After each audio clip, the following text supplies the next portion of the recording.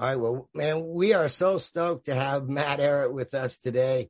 We don't always do a lot of these kind of things, but we're starting to open up to the public more so. And we met Matt a little while ago. I met him. Actually, Matt, I never told you, but I met you through Robert David Steele.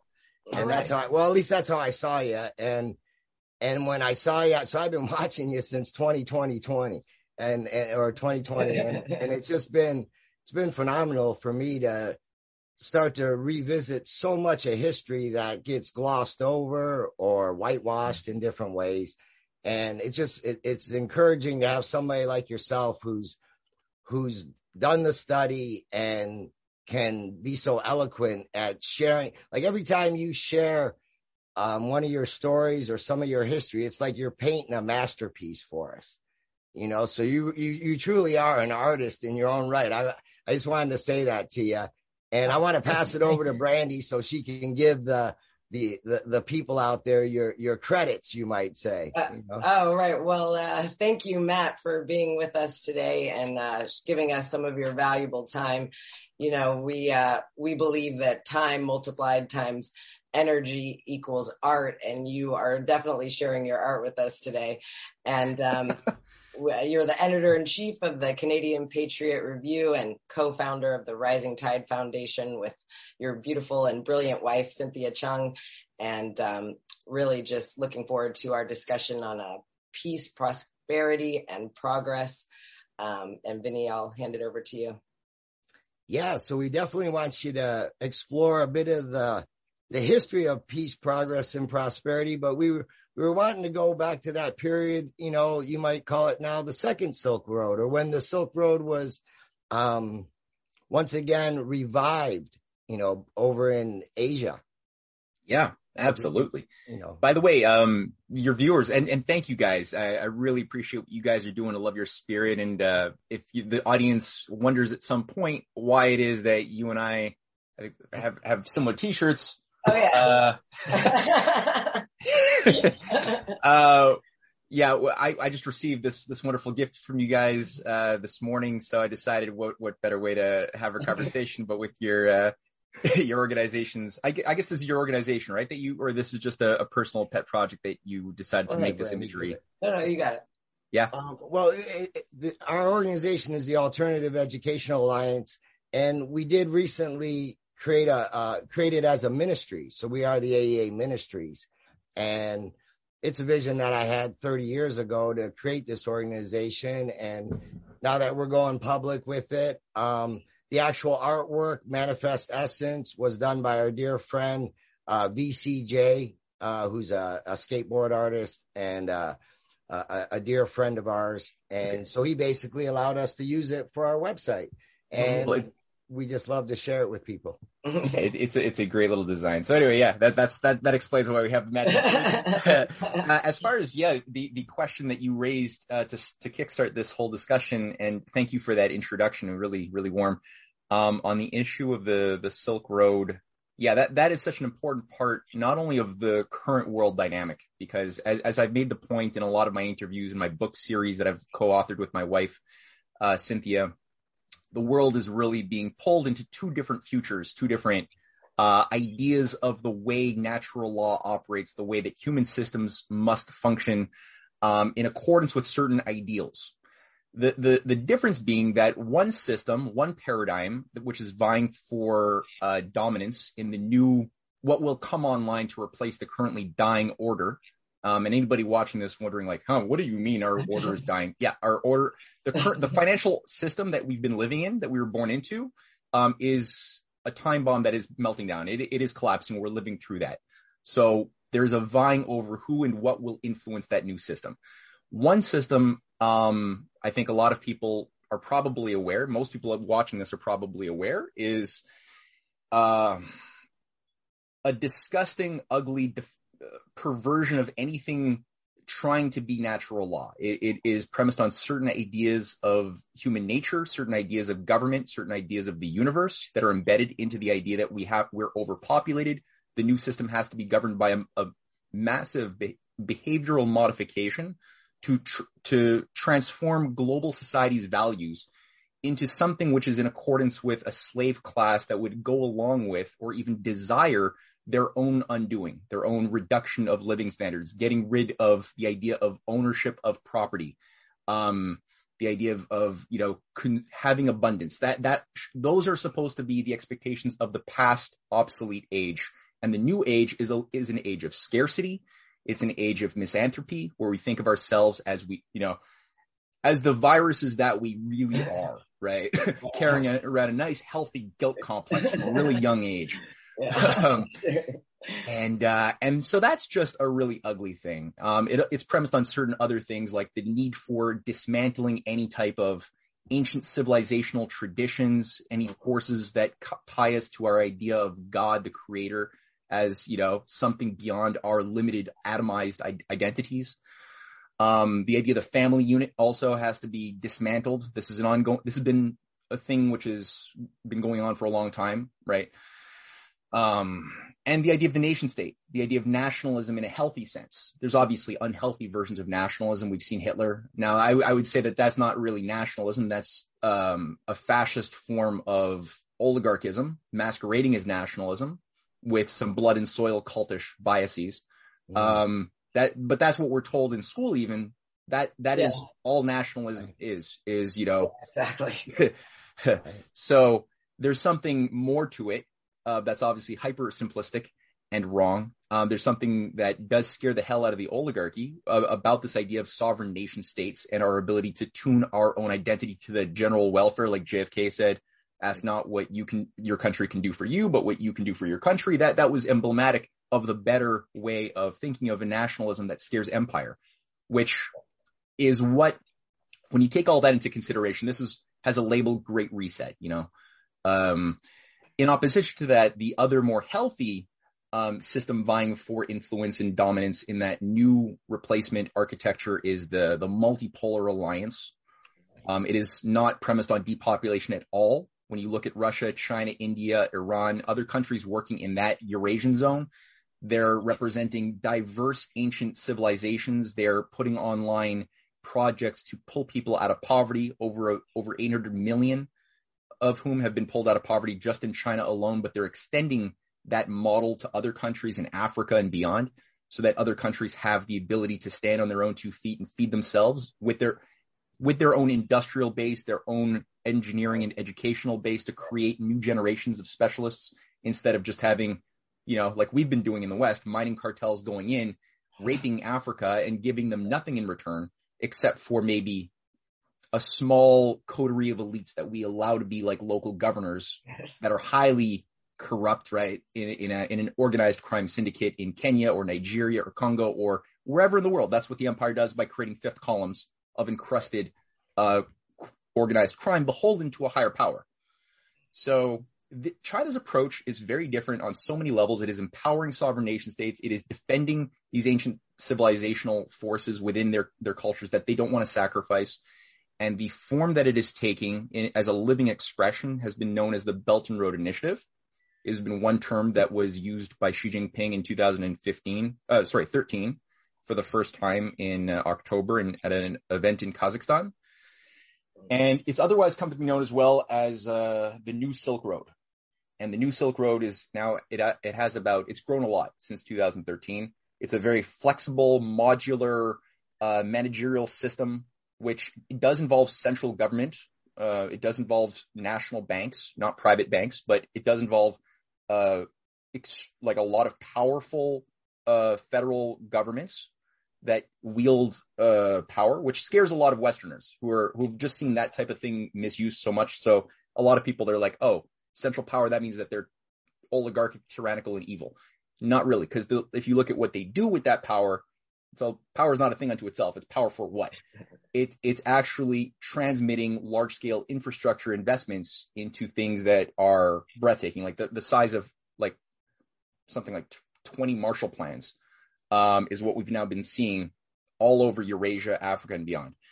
So it's increasing longevity, quality of life, quality of education, empowering nations. And like I said, this whole thing is premised on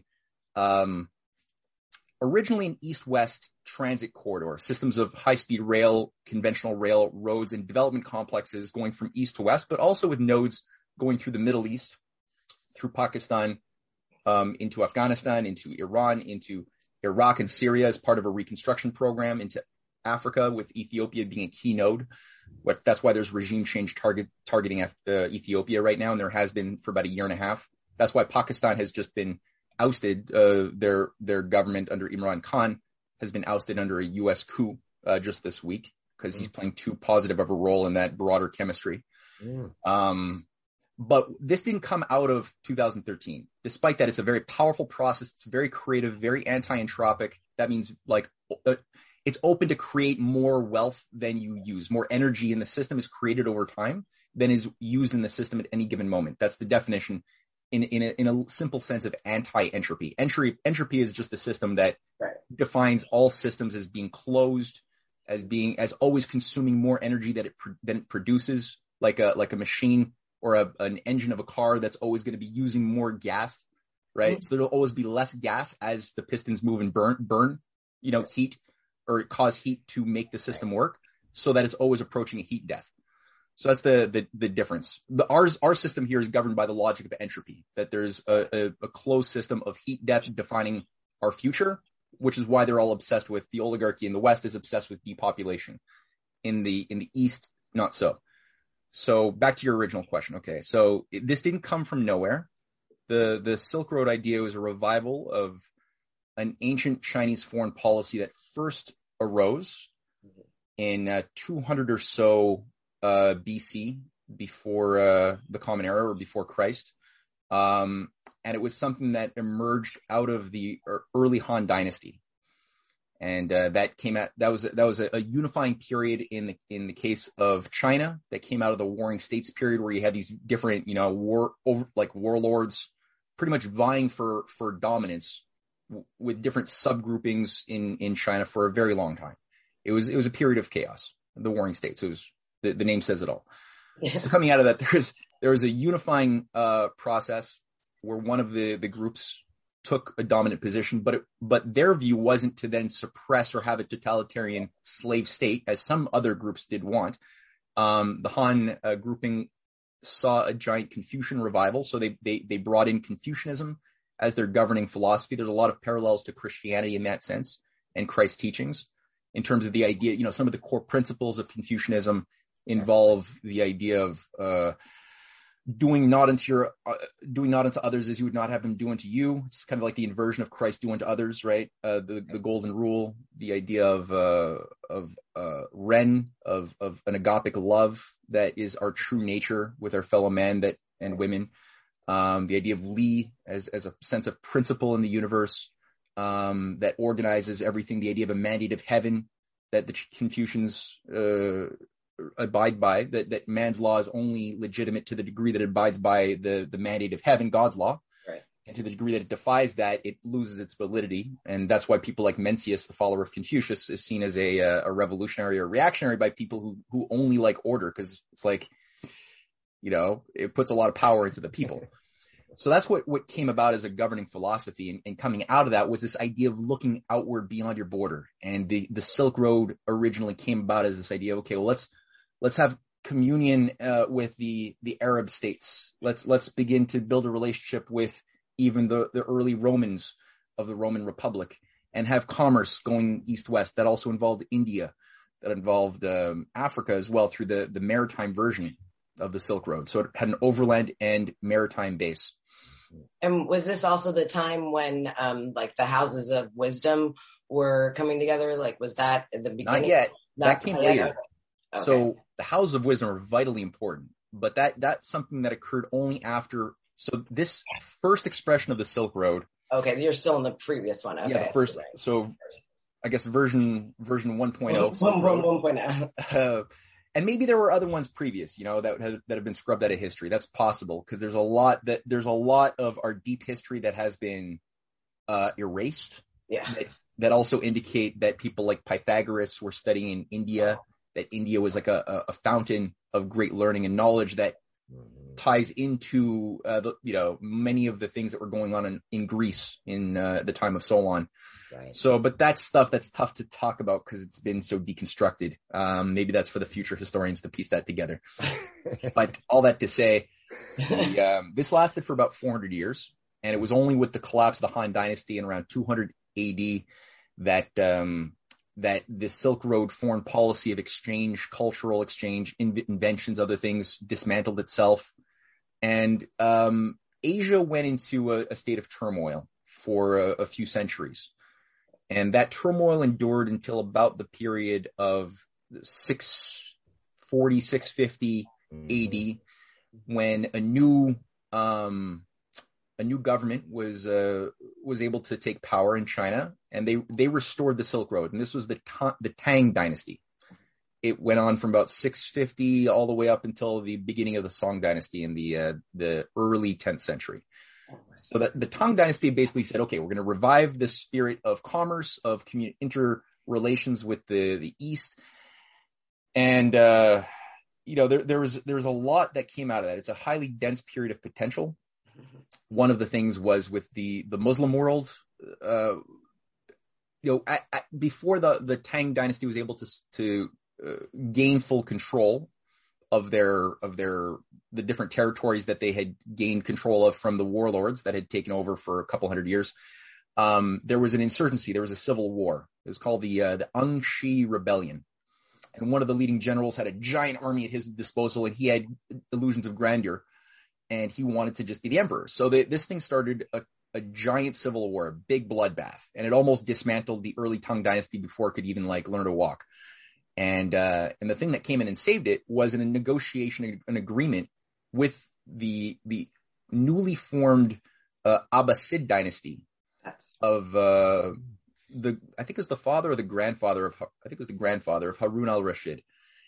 And what was arranged was that the Muslims who had gained, they were a brand new religion at that time. Muhammad had just recently died. And so they had developed a military capability, and they said, okay, well, we will defend you. And they deployed something like 10,000 soldiers to China to help fight against the uprisings of the Angshi Rebellion, and succeeded. And as a reward, they were given territory, land to settle in eastern China. This became the basis. This is the reason why the Chinese have a big Muslim population in the West. I said East, I meant West. And that's the Uyghur region today. So that's there. So they saved China, and by saving it and keeping it whole, and integrating into the civilization, the Silk Road was able to be revived, and coming out of this was, again, a new unification, as really a positive ecumenical process of these various faiths and various ethnic groups from the period of Harun al-Rashid at the end of the 8th century AD. That's sort of the high period of the Renaissance of the Abbasids. But also of a new Frankish king. So the Roman Empire had already recently collapsed, right? In around 450, it was the final death knell. The Vandals, the Goths took over, the Visigoths. And it had already broken up into an East and a West to just try to kind of stay alive. Kind of like your body and going into hyperthermia, and you got to pick which organs are going to stay alive, which will be sacrificed. So that was sort of like the Roman Empire body. And the Eastern one is a little bit more stable in that sense. The Western one was a corrupt basket case of Satanism. It didn't have the moral ability to sustain itself, even though you had people like St. Augustine who were trying to reintroduce some creative moral vitality into it. It wasn't enough. And so that had disassembled itself. As I said, the Goths, the Visigoths, they basically created a confederation of, not even a confederation, a whole bunch of little mini little micro empires where the Western Empire used to be. So it was a state of chaos. Each person was vying for power, constant little mini wars as it happens.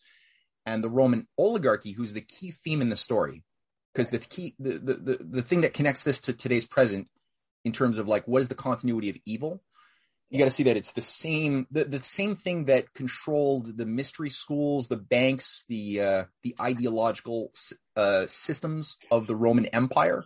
This evil, rapacious empire of slavery, exploitation, and cult formation. Like, we're talking like really bad stuff here. Like, baby sacrificing stuff was going on in some of these mystery schools of the Roman Empire.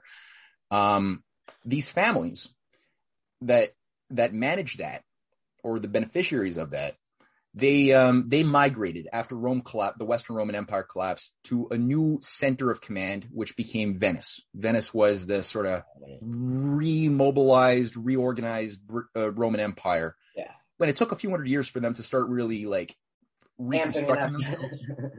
And in that period of chaos where they didn't establish themselves properly, there was a lot of space that was given for the Augustinian humanists, the Augustinian forces in Europe, to move where they couldn't move prior.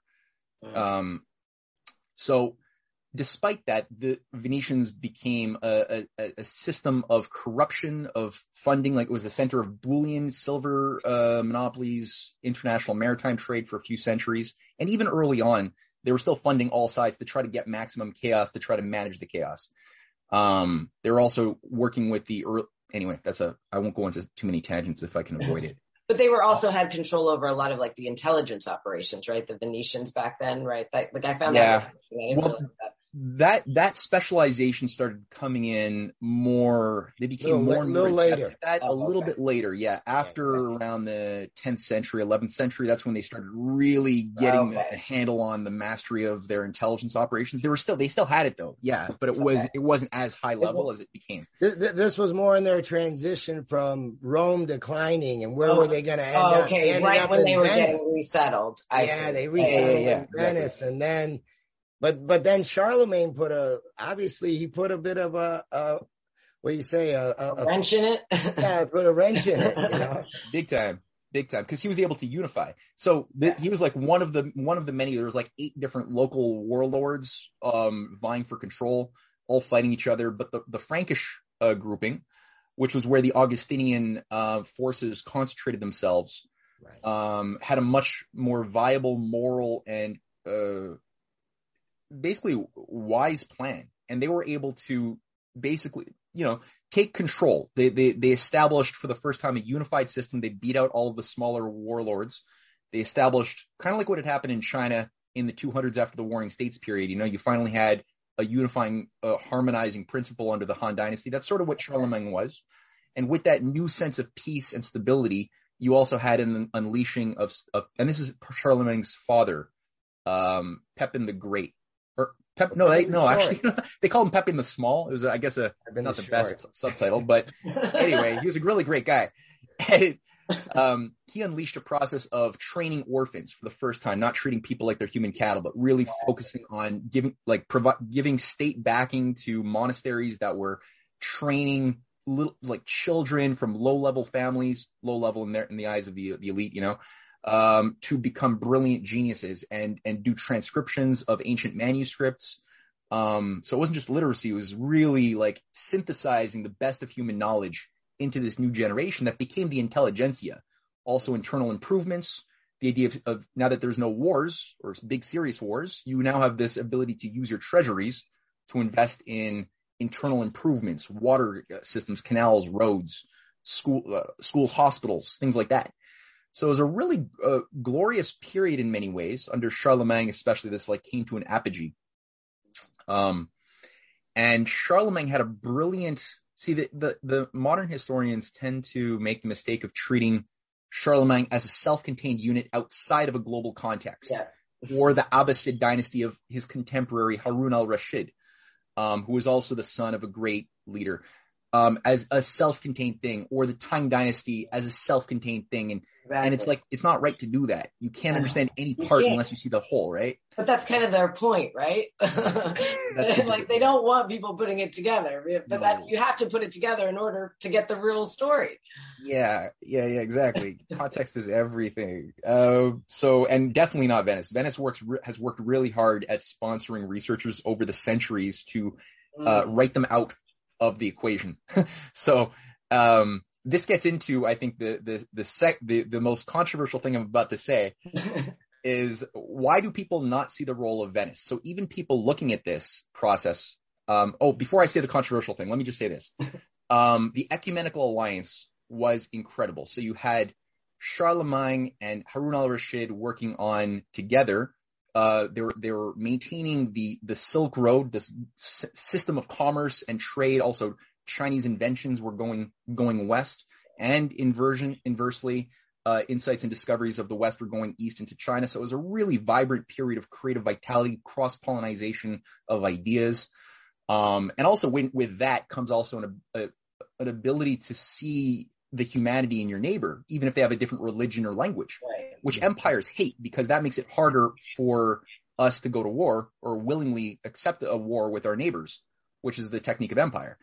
So you had that happening. The houses of wisdom that you pointed out are beautiful. These are like the Platonic academies that were sponsored by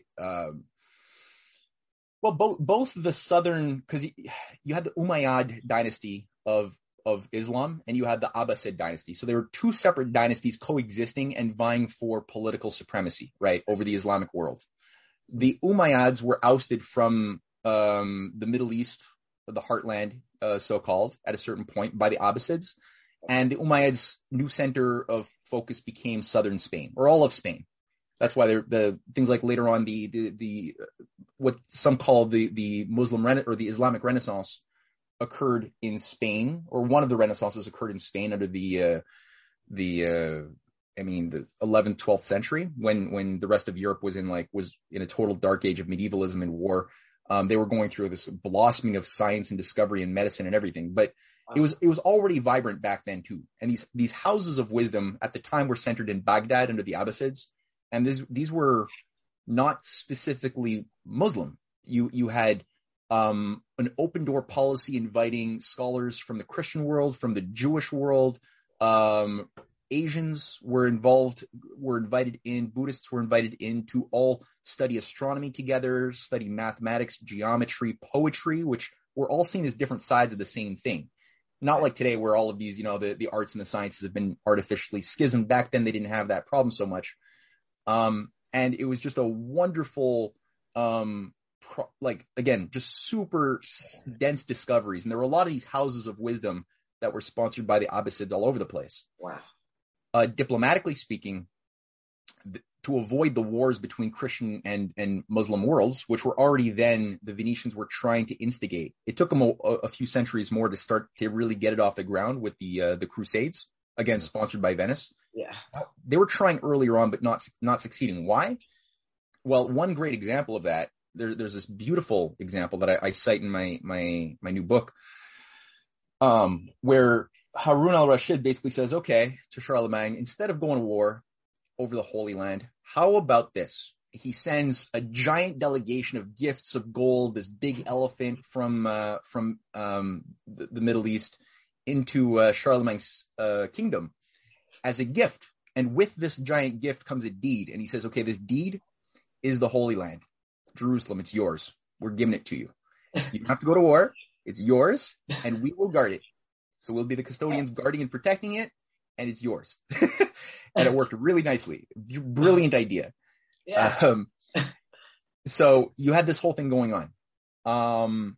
And keep in mind, again, the Muslims are also in China, providing the defense of China as a state, providing the defense of the Silk Road corridors from bandits and other things. Very interesting stuff. So now you get us into the controversy. So why don't people look at the role of Venice as the continuity of the Roman Empire, which itself comes out of the Babylonian Empire, all the way up until the Venetians migrated a few centuries later after the Renaissance into taking over the British Isles and the Dutch area, the Netherlands, to the point that today these same family groups, these same power structures using the same techniques with the same cult formations, the same banking operations, maybe a bit more complex, are today at the heart of this takeover of the USA since JFK was killed, as well as basically the whole Great Reset. If you look at all of this stuff, it's really that. It's trying to create a new Roman Empire. Yeah. So why don't people understand this more clearly? Well, there's been a few, on the one hand, like I said, in some cases, many history books have just written them out of existence. So you don't even get to look at that. On the other hand, these same books tend to do what I just said. They myopicize. They get us to become very myopic and specialized in looking at one part of the world in time without a whole. The other thing, for those who do tend to look at a whole, call us the conspiracy theorists, right? People who think a little bit more critically outside the box about narratives. There's been special solutions, special explanatory models of history provided for them too, as fish that jump out of the pond, the controlled pond, and into another controlled pond. And that gives us now the issue of the evil Khazarian Mafia. Gotta go there. Gotta go there. So, yeah. So I know you guys probably want to touch on that a little bit, right? Yeah. Let's go there. Okay. So the Khazarian Mafia is something that, as far as I can tell, has been presented first. I think the first person to really showcase this Jewish kingdom that coexisted around the time of Charlemagne, Harun al-Rashid, the Tang Dynasty, the Silk Road. This Jewish kingdom that occupies much of today's Ukraine, some of Russia around the Black Sea region, some of Central Europe below that. That's sort of the Khazarian kingdom geographical region. Its borders are in Charlemagne's kingdom. On one hand, it also bordered the Islamic world. On the other hand, it was tied directly to the Chinese systems, or the Chinese sphere of influence in its east. And it was a zone which was strategic in that early Silk Road Tang Dynasty revival. It was called the Steppes Silk Road. So you had several key transit points, south, middle, and also a northern one through today's Russia that passed directly through Khazaria into Europe. Now, the Khazarian Mafia thesis that was posited first by David Icke, and then it was taken up by a variety of other conspiracy researchers, says that this is the center of global evil. This is why you have Jewish bankers like the Rothschilds, the Goldsmiths, the Montefiore, the Sassoons. And it's like, sure, like anybody like trying to piece together the lies of our current age will not take long before they encounter the fact that there are broader conspiracies. There are indeed a tendency to encounter Jewish dynastic mercenary families, or at least with Jewish names, doing bad things all across recent history for a few centuries here. Right. The Rothschilds just being one of the more well-known of the coterie of these groups. That they tend to wield a lot of financial wealth. Oftentimes they have Zionist, or they always have a certain variety of political Zionism that they're promoting and that they're advancing. And it's tied to narcotics trades, it's tied to usury, tied to all sorts of bad things. Then the question is, okay, why? So that's the big question. Why are there such a consistent amount of Jewish family dynasties, or at least with Jewish names, that are conducting mercenary type operations to maintain empire for many generations? Why is that? Where did that come from? Now, the Khazarian Mafia thesis that was again posited by David Icke in the late 90s, and then it sort of grew, and now it's like really big in the conspiracy community, is that this all came from Khazaria, this zone that's kind of painted like, if anybody has watched Lord of the Rings or read the books, Mordor, the zone of orcs and orcai, that only is pure evil, right? You don't need a reason why they're just evil. They're just evil. They want to, kill babies and have slaves, and they want to go to war, and they just want to corrupt things. That's what they want to do. That's just all they know how to do. Genetically, it's like embedded in them. And I found, in wrestling through a lot of the literature on Khazarian Mafia thesis, that it's very unsatisfying. Like I see a lot of broad statements and claims that are made characterizing these orcs and evil demonic forces of this Jewish Khazarian kingdom. And it's an anomaly. Like, why did this kingdom? It was a Turkic kingdom. They converted under King Bulan, as the story goes, to Judaism as at least the official court religion. It's not like everybody had to be Jewish, but that was like the official court religion. of the immediate aristocracy. Why did they do that? What was the story? What was the geopolitical environment in which it occurred? Because these guys will say, okay, it was just evil. And after that, the Khazarians, they tried to scrub data of their existence after the 10th century. Then they became the Rothschilds. Then they took over Venice. Then they took over England. Then they took over everything. And they're just everywhere because they want to, and you can like impose a motive onto that if you want, they just want to destroy the Goyim. They're the chosen people. They want to destroy the Goyim. They say, and that's it. That's their motive. Total domination. But in looking at the proofs, I'm a researcher. I'm looking for like, where's your evidence? You're going to make a generalization. You're going to make a judgment call, back it up. And I very rarely found that satisfying, like, okay, well, where's your citation? Where's your evidence to back up this statement or that statement? So it's a lot of generalizations, kind of like office gossip, that paints over the existence of the Venetian Empire. It doesn't even exist in that world. The continuity of the Roman families into Venice that's not even there. It's like, if anything, these are victims of this evil Jewish thing. And so, I started looking into it a little bit more with a scrutinizing eye. The research of one particular figure was very helpful to me, named Pierre Baudry, who is also the co-author or the author of the first book in my Canadian history series. Mm-hmm. He did a lot of work on this, and I used a lot of the research, a lot of the leads, a lot of the books that he was pointing out, to just look at the evidence. Whatever is available, I tried looking at. And I found a very different picture. So when you actually start looking at what were contemporaries who lived in the time of Khazaria and Charlemagne, there were people who lived there and wrote, who spoke about this kingdom. What were they saying about it? What were the geopolitical environments and fights that were going on, right? Mm-hmm. And does this Mafia thesis conform with that, or does it disrupt that? It disrupts the Khazarian Mafia thesis, because what you have is something. Okay, well, here's the thing. It wasn't purely a monolithic Jewish thing. There was this Turkic grouping, this Turkic kingdom that settled in that region. All scholars agree that looking at the remnants of whatever literature and secondary evidence, is that it was a very Confucian. They had a Confucian principle embedded in their worldview even before they converted. Very much based on the mandate of heaven. That idea was like central in that Turkic philosophical worldview. They also, once they did choose at a certain point to convert, and keep in mind, there's always efforts to get religious wars going at that time. When they did choose to convert, they had a very ecumenical thing going there too, where they chose not to have a Jewish military of Khazaria. This is around 750, 760 AD.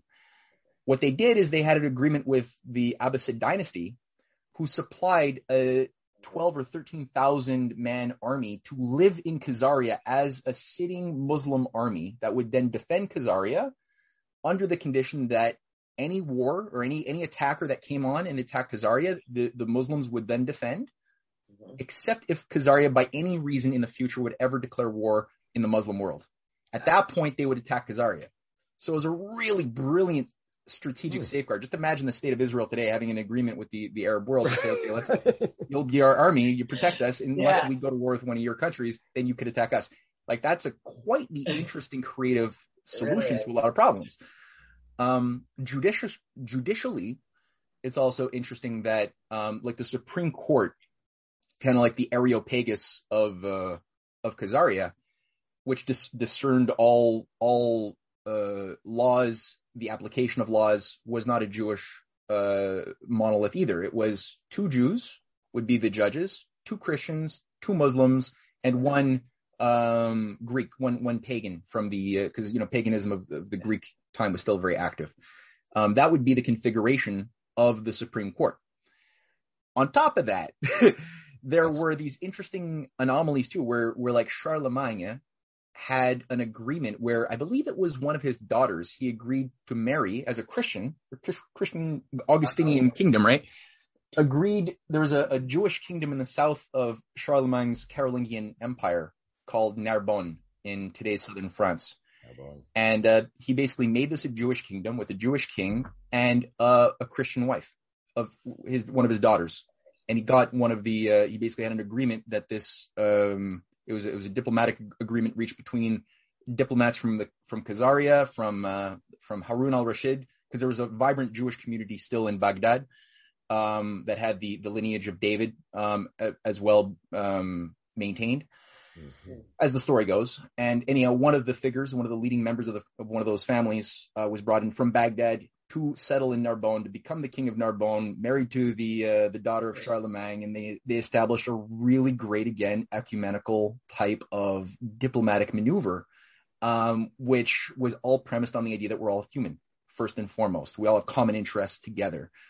And that, again, force of stability, this is all, I think one of the reasons why this has been so scrubbed from our history is because it disproves so concretely such theses like that of Samuel P. Huntington or Bernard Lewis, who are at the heart of today's New World Order ideology of a clash of civilizations, that human beings are not able to maintain peace ourselves. We need, because we will always, if you let human beings be themselves, they will always go to war, we are told.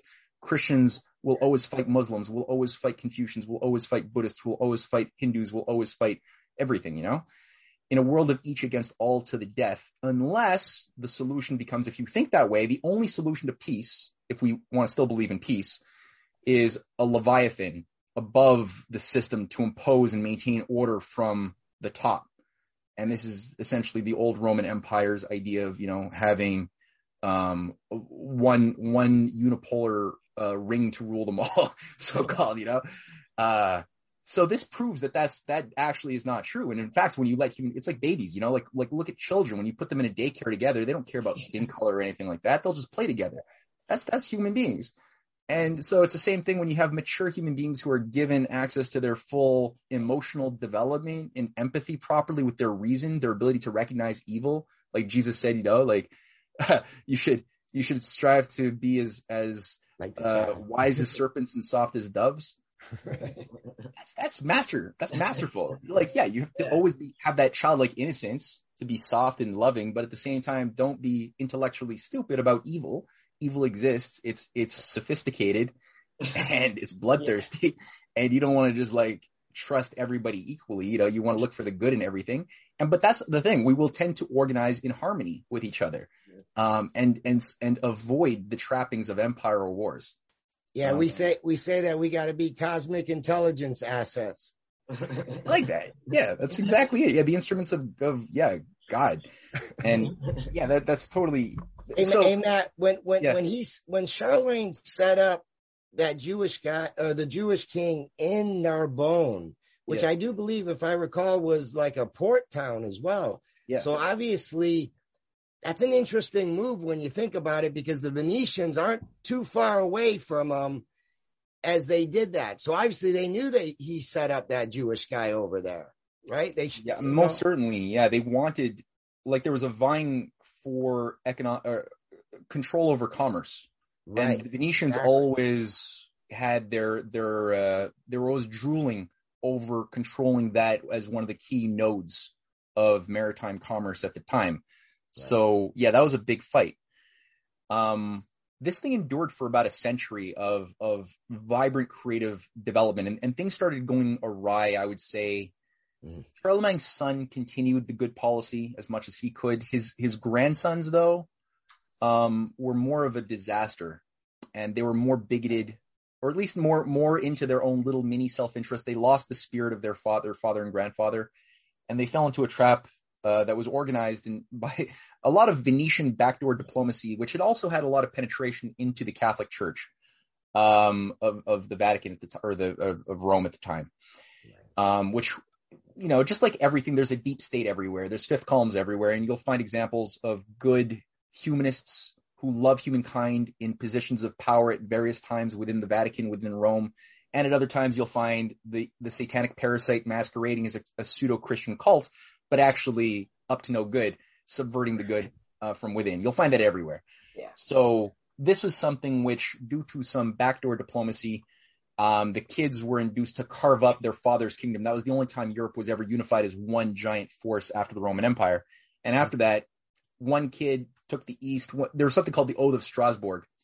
And, one grandson basically carved up the eastern zone. Another grandson carved up the middle, called Lotharingia. His name was Lothar. And there was another kid whose name I'm forgetting on the west of Europe, who carved that up into sort of 3 factions, and then there was a smaller 4th faction. And 2 of the grandsons were induced to sign the Oath of Strasbourg in around 1890 or so. Sorry, not 890 or so. 890. Might have been a bit earlier. Which basically had the 2 kids on either side agree to gang up on the kid in the middle on Lotharingia and have like this. These are the types of military alliances that are self-destructive. They always say that's what got us into World War I. That's what's getting us into World War III. It's, like we'll all, no matter what, whether a war that ever should come in the future is just or unjust, we'll back you up anyway. Collective security, act in NATO. That's the thing. So that's what ended up happening. And anybody who wants to know like how these different cultural divisions and even borders of Europe were formed, like why is Germany or France, why do they have the borders today that they do? Yeah. Or Spain, well, Spain is more obvious, but any of the countries of Europe, like why? You can't understand that if you don't look at the breakup of Charlemagne's kingdom back then, that it then began to induce religious wars like the creation of the Holy Roman Empire came out of that. There was one attempt to try to unify it once more in the 10th century, but that didn't really work out in a sustained way. I think it was King Otto the First who was trying to revive that Charlemagne unifying principle, but that was subverted. And then coming out of that, everything kind of started really falling apart. The Silk Road fell into disarray around the 9th century. This is when the Tang dynasty collapsed. Luckily, you had some wise leaders who were able to revive the best elements culturally, at least, of the Tang dynasty of Confucianism, and that became the early Song dynasty. And then you had the late Song dynasty, and that was overall still a period of rich, vibrant creative discoveries and artistic advances. But the Silk Road had disappeared for the most part, or at least it had been dismantled by a factor of 90% or more, because the Muslim world went into more disarray. The Christian world went into disarray. The world around, we don't fully know the story of what happened to Khazaria, but by that time it was getting carved up and going to hell fast. There were laws that were passed by around 980. Mm-hmm. Strange laws that began to be passed, all targeting the Jews. So it became illegal in Venice to do business with any ship that had a Jew on it. Jews were forbidden from being members of guilds or trade schools or having any trade beyond simply being sellers of, they were allowed to be sellers of used cloth in Venice, or they were allowed to do accounting and banking. That was the 2 points where you were allowed. Which I found so interesting when I don't remember, was one of your lectures where you said that, and I was like, well, that's where it started, like the stereotype of like Jews only being in banking and this. It's like all the way back to Venetian times where they were forced into only certain positions. And it was replicated in Germany. It was replicated in England. The same policy of forbidding Jews from having access to various crafts, no farming, they couldn't be soldiers, they weren't allowed to carry a weapon, they couldn't do anything. And it was a real cultural apartheid imposed. And the Jewish kingdom of Khazaria, like I said, it was really dismantled. And to the point that I've never seen such an obsessive amount of erasing, of burning of literature. There's hardly much left that a lot of scholars can work with. You have, like I said, some Muslim historians and geographers who spoke very well of this kingdom. They did happen to have, apparently, and I think this is probably true, there was the practice of the slave markets. That was something that was there, and I think that Khazaria possibly was involved in that. But I think, and that's one of the reasons that people will say, oh, look, it's this evil, Mordor society, they were doing slavery, and it's like, yeah, but look at the age that they lived in. Like, the Muslim world was doing like the slave markets, like the Christian world had slave markets. It's not like anybody didn't have, like, that was a big part of the world. It's like today, criticizing, one country for using slave labor, cheap labor for Dollaramas. And it's like, or, okay, but did they make the policy? Like, I don't like using slave labor for my Dollaramas, but like, is everybody equally complicit, or where did this come from? Yeah. Right. All that to say, there was a consistent destruction. Only recently, there was some scrolls that were discovered in Egypt. Forgetting the name. Thousands and thousands, a whole attic in this old ancient 14,000-year-old monastery in Egypt that has been uncovered. Oh man, I hate forgetting. Anyway, it'll come later. But there are references to Khazaria that have survived that are being now fleshed out and looked through, and it's very interesting. Positive things, but overall it's been scrubbed. And so coming out of that, the Venetians that were at this point, what were they doing? First Crusade had been orchestrated and bankrolled in the early 11th century against the Christian versus Muslim world. There were 4 of these major crusades that turned the Christian world into a basket case of just like economics became about like, what do you steal? Not about what you create anymore. And the inter-civilizational disharmony really got amplified. And one of the things that Venice was a bit of a evil genius coup d'etat against the Ottomans, because keep in mind, not the Ottomans, sorry, against the Eastern Orthodox Church, which at that time was like the last bastion of the Roman Empire, was still the East in Constantinople. And Constantinople had dominant sea control, especially with commerce into Asia, and sea control over much of the Mediterranean. Venice wanted that power. They were still located in the sort of armpit of right. Italy, this, right. Yeah. And they wanted all of those maritime zones. Trade routes. And so how did they get them? They did get them. How did they get them? So they got them through the Fourth Crusade. And the Fourth Crusade, people look at Venice today and they're a little surprised by the architecture and the art in St. Mark's Square and other things. And you're like, this is very Byzantine artwork everywhere in Venice. Like, where did this artwork come from? And basically, it goes back to the Fourth Crusade, where they got a bunch of idiotic Christian mercenaries to go to war, but they didn't have enough money. Everybody was indebted to Venice. And so they didn't have the means to get their like 20,000 or whatever it was troops, their soldiers, into the boats, into the Holy Land to go and fight the Ottomans and the pagan, or not the pagan, but the infidels, the Muslim infidels. So how do they do it? Or how do they get the money? Well, Venice basically had a great idea. They said, well, okay, you got to pay us the money you owe us to use our boats, because we control all the boats at this point in that area you need to use. So why don't you just go and fight this little kingdom here in Constantinople? Just so wicked. Just go sack Constantinople. Take their money. They're bad people. Sack that over there. Yeah, trust us, they're bad. And sure enough, these Christian soldiers stupidly went and declared war. They besieged and destroyed Constantinople, killed tens of thousands of Christians. So it's Christians killing Christians. They sacked it, stole everything, burnt big chunks of the library that had the ancient manuscripts, and sent the bounty to Venice. Much of it went to Venice. And they got the money that then was used to pay for the boats. But instead of paying for the boats, they were like carrying so much loot and booty that they were like, well, let's just go home. So they never even made it to the Holy Land. They just went back home with their money and gave Venice 50%. And Venice, coming out of that, got control of all of the Byzantine shipping lanes. They basically, within 1 year, took control of all of that.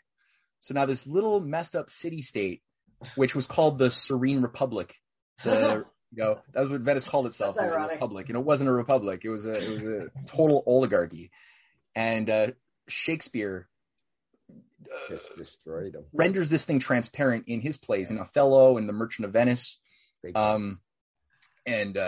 is a thing that was run by a doge, just to get a sense of how insane this self-controlling structure worked. You had sort of the doge at the top, who is somebody from one of the accepted families. You had a committee of 3 controlling the doge, and the committee of 3 controlled also all of this. It was a police state, so everybody was paid money to tell on their neighbors if there was anything suspicious. So obviously, you had a lot of people making money, delivering even false intel to the city lions. So you had these monuments with these lion faces with their mouths open that anybody could drop accusations into, and it would be dealt with by the committee of 3. So they had full control of the secret police. I mean, and something like 1 person in 20 was a member of the secret police of Venice. Everyone was self-censoring, afraid that they would be overheard saying the wrong thing or criticizing the wrong person. The poverty level was huge, and it was also a festival level, like the Carnival, the Venetian masks that people, you see it, being used in things like Eyes Wide Shut with the last Stanley Kubrick movie. Right. That's a take on the Venetian Carnival system of orgies. Right. People would just hide their identities and just, get off on each other on a regular basis. It was part of just the culture. Very hedonistic. And hey, actually, your wife Cynthia, she did that brilliant lecture on the Bravo in this period. Yeah. And man, when you read that novel, The Bravo, I mean, it's so dark when they go into where the Doge is and where these guys hang out. Like, I mean, cinematically, if you would portray it, man, it would just be so dark. You'd have to find like other ways to lighten up the movie, Yeah. Absolutely. Yeah. I don't know how that would work. She just killed it when she did that. We'll put it out there, everybody. Go back and watch that lecture by Cynthia because, Matt's doing a wonderful job giving us the overview, but she'd spend 2 hours just destroying it. Yeah, she laid it out. Yeah. If you guys could put the link, I'll send the link to her class. Yeah, for sure. It was so Matt, good. I'm really curious though, before you move forward, whatever happened to the Jewish king that Charlemagne set up, which was right in that zone? Like, what did they do with Narbonne in that area? When did the Venetians take that over, or did they, or what happened? That's a question I still have to answer. I don't fully have the story on that. I'm sure we could get that pretty easily, though. It's just not something I had the time to really delve into, but I'm sure we can get that story relatively easily. Yeah. I don't know. I'm just curious. Yeah. Yeah, I don't know. But definitely. Hey, we could move forward to Manifest Destiny. I mean, we're having such a fun time. Let's migrate there, but let's do it. There you go. I'll try to transition in a lawful way. Yeah, so go for it. The thing became here. This parasitical hive then basically found itself. Its center of command was Venice. It's one of the problems in the Christian faith for these I would call them satanic bloodlines and satanic cult priests of this weird thing, was that in the Christian faith is not very favorable to the utilization of usury. Just like the Muslim world it's more extremely visceral in the Quran, but it's also there in the Bible. Like, usury is not acceptable. Right. So the problem was, how do you maintain the aura or the image of being Christian while at the same time needing to do usury as a part of the necessary tool basket of an empire committing economic warfare against its enemies? So this is where the phenomenon of the Hofjuden, the court banker, comes in as a new variable in the great game. So a lot of these early Jewish families, like in the Jewish faith, there's nowhere explicitly stated in the Talmud or the Quran or the Torah or the Jewish Bible that you cannot do the usury. So they would then utilize these court or the various selected Jewish families as mercenaries, economic hitmen, to carry out dirty work, but always on behalf of a higher master race, a higher master class above them. And because they were doing the dirty work, and the more sociopathic, the ones who were the best at doing what they were assigned to do, were granted family privileges. So their kids were promised and their grandkids were promised a certain little mini dynasty license or something, to be protected, to have certain privileges granted as long as they keep up and maintain the family tradition. So to the degree that they do that, guaranteed. And so another form of like bad cultural dynamic was sort of set into motion inside of the Jewish cultural matrix that undermined a lot of the better humanistic traditions that were also very vibrant and good in the Jewish cultural matrix. So, the more you reward over generations a certain type of bad behavior, and the more you punish good behavior, you make it impossible for people to have trades or any type of, actual meaningful work and participation in a community, you're going to bring out the worst in people. And so the Jews started getting a bad rap. And this is where Shakespeare's polemicizing against this with the character of Shylock in The Merchant of Venice. Now, Shakespeare is often accused of being an anti-Semitic or, an anti-Jewish guy. Did he believe the Christian faith to be superior? Yeah, he believed that. That's why he has Shylock being forced to convert at the end, against his will to Christianity. Now, at the same time, did he believe that all Jewish, was he anti-Jewish? No, because Shylock wasn't the only Jew in the play. Shylock had a daughter. He had a friend. Now, the daughter also did convert on her will. She was horrified by her father's evil, but his friend never converted. His friend was horrified as a Jew who was horrified by the immorality of Shylock, who wanted a pound of flesh from, the merchant, who got indebted and was being expected to honor a debt even at the price of death. And it's like, can you measure money and life on the same scales? That was the test, right? And that's the whole lesson of the play. Yeah. So the other Jewish associate of Shylock is horrified at this guy's disgusting immorality.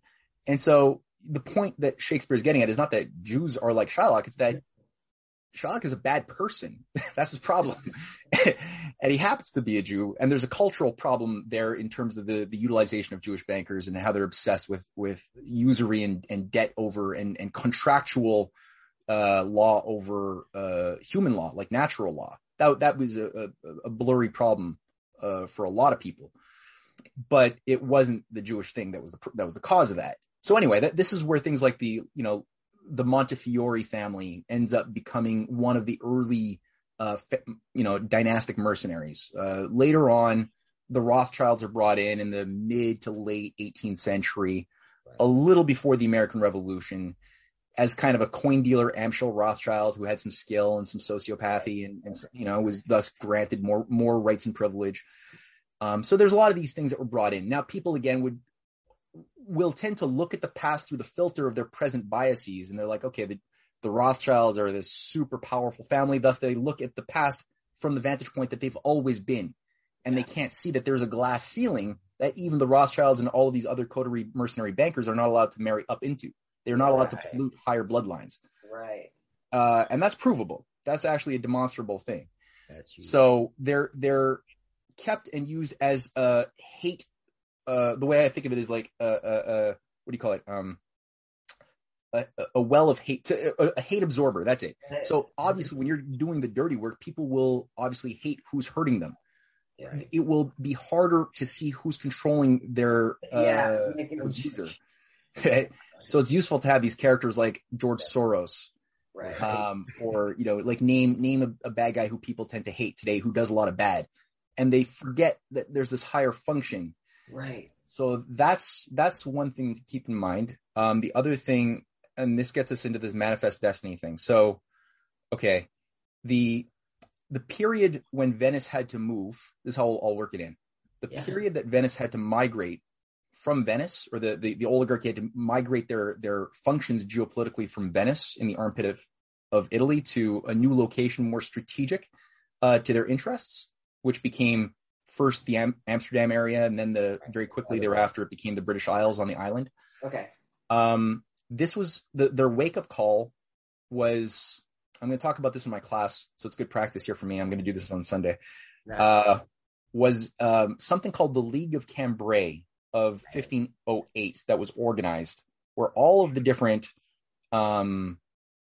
leaders of Europe representing different localized interests. The French were fighting the English for hundreds of years in the 100 Years' War.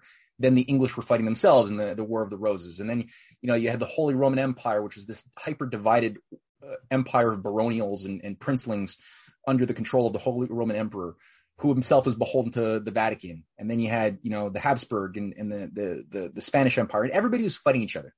Constant divide to conquer. All being funded by Venice, the Venetian bankers that had, again, control of the bullion, control of everything. Also, intelligence, as they controlled the shipping, they also controlled the postal services. So any type of international communications passed through Venice. So a lot of forgeries, a lot of reading people's intel. And that's how they had this great high capacity for profiling and providing intel at a very quick speed around almost real time, which is a miracle for the age before electricity, right? Amazing. Also, they had the monopoly of trade into Mongolia, like under the Khans, Genghis Khan, the one Western power that was allowed to operate freely in trade in all of Genghis Khan and his heirs, all territories that were being taken over under this new global cognate, was Venice. Why? Why did they do that to Venice? Was it possible that Venice was providing these barbaric groups? I know we were just told that they were just, barbarians and Mongols and like this, like, how did they, it's so infiltrated in everything. It's just... Yeah, exactly. Like Marco Polo and his dad were like the advisors to Kublai Khan, like that's, Marco Polo is not just this objective explorer wanting to like check out Asia. No, he had like political assignments. He was advising the Khans.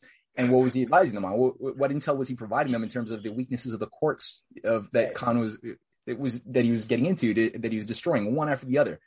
So you had this whole thing, right? It wasn't just a European phenomena. And so back to the story, League of Cambrai. This was a moment where the various leaders of the humanist faction, I would say they were all Augustinian. The Augustinian current within Christianity, which was like the Platonic current that had probably the greatest epistemological handle on things, were able to orchestrate a series of diplomatic exchanges where these different kingdoms were induced to finally talk with each other for once, and realize, like, why are we all fighting each other when the same people are the Venetians who are benefiting off of all of our wars? Why don't we just actually like just destroy Venice and start working together? And they did. And so that League of Cambrai, which, I mean, one of the key architects of it was Machiavelli, who worked very closely with Leonardo da Vinci in the defense of Florence. Machiavelli is often given a bad rap for being a That's why the word Machiavellian is not usually a compliment. It's not usually positive. No, but Machiavelli was into realpolitik too, and he never wanted, first of all, his prince, which is what he's probably the most well known for, to ever be published for public consumption. He made that very specific to one specific prince in Florence and Milan that needed to understand the nature of evil in the real world while you're at war. And there were, satanic. He was a realist in that sense, but he was also, like, when you read his books on Livy, that's lesser known, but like these are the things he wanted to be his posterity. This is where you get a sense of the sublime, loving, divine character that was in his heart. And this is, Da Vinci was a very close ally, and Caesar Borgia, who was a big backer of a lot of this. So it was basically League of Cambrai involved the Vatican, Pope Julius II, who was a corrupt pope who screws things up later on. He ends up becoming a key part of organizing the Holy Roman Empire to join. France is the key figure or the key area that was behind this, along with Florence and Milan. Everybody joins and they destroy the Venetian mercantile fleet. The whole thing is wiped off the map. And just as they're about to go in for their second thrust, like Machiavelli writes, like Venice just lost in one day what it took them 800 years to gain. Everybody was celebrating that finally a new age of harmony and peace with a post-oligarchical era was upon us. And the Venetians were able to pull some very nasty, brilliantly evil maneuvers that involved. What time period are we in? Sorry, 509 now. Okay. Sorry, 1509. 1509. I was like, okay. 1509. Yeah, sorry, 1509. So the first onslaught was the early part of 1509. Whole Venetian fleets were wiped out. Just before the second axe could come down on Venice, that's where all of a sudden it's weird. All of a sudden, Pope Julius pulls himself and the Holy Roman Empire of what's Germany today out of the alliance. Not only do they pull it out, he accepts a bribe by Venice, and Venice basically agrees to pay something like 2 or 3 times more than market value for all of the alum properties that the Vatican has control of. Alum is a very high value commodity back in those days for glass and other things. And a few other things. They also agree to give the Vatican a whole bunch of properties that they had control over. And so that bribe works. Julius II does what he does. And all of a sudden they create a new alliance that soon involves Henry VIII, join it very, very soon thereafter. Everybody is now working with Venice. So the new alliance is everybody with Venice as Honest Iago, as our new Venetian honest Venice. And everybody goes to war with France, Florence, and Milan. And France and Florence are all of a sudden left like all of their allies are attacking them. They're like, what are you doing? And they battle it out. Da Vinci avoids assassination by first escaping to Rome and then going to France under King Louis the XII, who provides him security where he lives out the rest of his days. Machiavelli and Caesar Borgia's citizen army, that was one of the keys to their success in the battles against Venice, was having this not mercenaries, but really like trained citizen soldiers. That's wiped out. They're all massacred. So that undermines this entire like new model of military strategy. And so Venice survives to be evil another day. Now the thing though is it's a wake up call for the Venetian grand strategists, because they realize that they're a lot weaker than they thought they were, and they're more vulnerable. So they're trying to figure out, well, how do we get to a more secure strategic location? And this is where there's this big discussion in the highest echelon. Cynthia actually did another great class on this, on the Ghost Seer by Schiller a couple of years ago. It's a really good lesson where she goes through this in more depth. But essentially they focus on then moving their operations to smother a phenomenon that had awoken in the 15th century Golden Renaissance. So Florence was the center of a new, they basically just begun rediscovering the ancient ideas of Plato, of the ancient sciences of Thales and others. The Pythagorean method was making a comeback, but it was being deployed in a economic program, which was in many ways unleashed by Dante Alighieri, centered around the construction of a project in Florence that started in around 1260, 1270, but it took a while for this project to really start to complete itself. And it was the Santa Maria del Fiore Cathedral, this gigantic dome. Wow. And it was basically a multi-generational, like kind of like a pyramid building project. It took about 200 years for this thing to be finished, and it involved doing things, making discoveries of impossibilities. To this very day, it's the largest stone dome in existence. We haven't been able to replicate how they did that. Even today, with all our technology, we can't figure it out. Now, this was done because it was understood that you have to give people an impossible challenge to awaken the best of what's inside of them, right? Yeah. You can't do what already exists. And so the person to really make the discovery of how to solve the problem of the dome was Filippo Brunelleschi, Brunelleschi.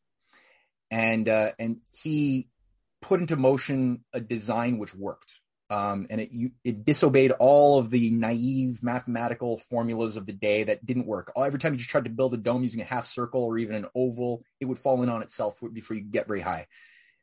He was able to get across the solution in ways that I fully haven't been able to wrap my mind around. I don't think anybody really has fully answered it. But it used certain understandings of physical geometries. Anyway, that's a whole class, which in fact, now that I'm talking about it, back in 2016, Cynthia Chung gave a class on this in 2016 that I totally forgot about. Yeah, brilliant stuff. Anyway, so this became a new cultural basis around which Da Vinci was trained. So Da Vinci was brought into the mission project, this science driver project that was creating new inventions, new machinery, things that were thousands of new designs were coming online, that he was participating in. That was like an educational process with hundreds of thousands of people over the generations processed through that, and then who went back with new skills into their different parts of Italy. This is the heart of the Golden Renaissance. And so just like we had earlier Renaissances, this was, again, breakthroughs in medicine and astronomy and in statecraft and everything. And the idea of the new idea that human beings are not just a creature of adaptation that would adapt to our fixed conditions, right, but rather we are a creature of creative leaps, that we can always transcend our limits to growth by going outside of our limits within ourselves, by also going outside of the objective limits in the world we live in and making new discoveries, right? That liberates us from the previous constraints. Yeah. That was a wonderful idea that gave rise to a new school of economic science called cameralism, which also grew out of Italy, and it quickly leapt into France and Germany and England, people like Thomas More was an early cameralist. So was Erasmus. More, who got his head cut off for trying to like stop the splintering up of the church even more, when he didn't want to give consent to the idea that Henry VIII should be the basis or the head of a new church, because he wants to get laid. And so cameralism was the idea that, okay, there's a relationship between it's kind of like the mandate of heaven, right? That a king is only a just king when he's not a master of the people, but a servant of the people, that he's a servant of God's will, and thus is like a father and a servant, to be responsible for the growth of mature citizens who could become fully actualized as in terms of, being made in the image of God, which means you have to sponsor uplifting cultural processes, right? You have to provide orphans the means to read, and you have to give people work like internal improvements, and also you have to go to beyond your limits in terms of things like the New World were beginning to open up. It wasn't always like, a lot of the critical race theory stuff of our current day has us treat everything in the past that were done by dead white European males as all equally bad. Yeah. And it's like, yeah, dead white European males did a lot of bad, but at the same time, you'll find also dead white European males who did a lot of good, and it's mixed. So I think Columbus is consciously given a bad rap as being like this evil exploiter baron of the natives of the Americas. And I think that that's wrong. When you actually look at the writings and the intentions explicitly stated by Columbus, and look at his acts that he did in his 4 voyages, including when he was put in prison by his enemies back in Europe, in Portugal, after the 4th voyage, you could see that he represented something very positive, and it was this entire deep state oligarchic apparatus that undermined the idea of creating a new type of society in the New World based upon a respect for the divinity of all human beings, regardless of whether you're a Christian or not. Then massacres and destruction occurred in the wake of that Spanish imperial, Portuguese imperial policy. We don't have to say more about that because everyone knows about the horrors of that stuff. Sure. But all that's to say, it's mixed. And this whole idea of the New World awoke new intellectual vistas. This gets us at Manifest Destiny, right? Yeah. So where did this idea of or the positive element of American Manifest Destiny arise? It was from this period where there was a concept now that we're not just in this localized little part of the world where if you venture too far, most of the masses believed you'd fall off the side of the world into an abyss. And there was, look at all the maps before the Renaissance of the oceans, and you'll always find sea monsters, other things that will kill you. So more reason to just stay on land like a good little plebe, or a good little sheep on your plantation, and know your role. That was the ethic, know your role. So in the new ethic, with this idea that there's this other civilization of human beings on the other side of the ocean in another land, it opened up new possibilities. And a lot of the humanists around More, that's why More was writing the Utopia when he did. It was to give the intelligentsia of Europe, as well as the people, an idea that, okay, he was both criticizing the absurdity and hypocrisy of his own, oligarchical system. Like, he has this character going in and criticizing, like, why are we here in England, we're killing people with the death penalty for stealing money as well as killing somebody. Whether you kill or whether you steal, you still get the death penalty. That's a bit much, isn't it? Can you weigh, again, a human life and money on the same scale of justice? And, and he makes a point even that one of the characters in his Platonic dialogue in the Utopia makes a point. Well, if anything, this is actually just causing more murders, because it's if the thief knows that he's gonna die by getting caught either way, his chance of getting caught are less if he just kills the witness, right, that he's robbing.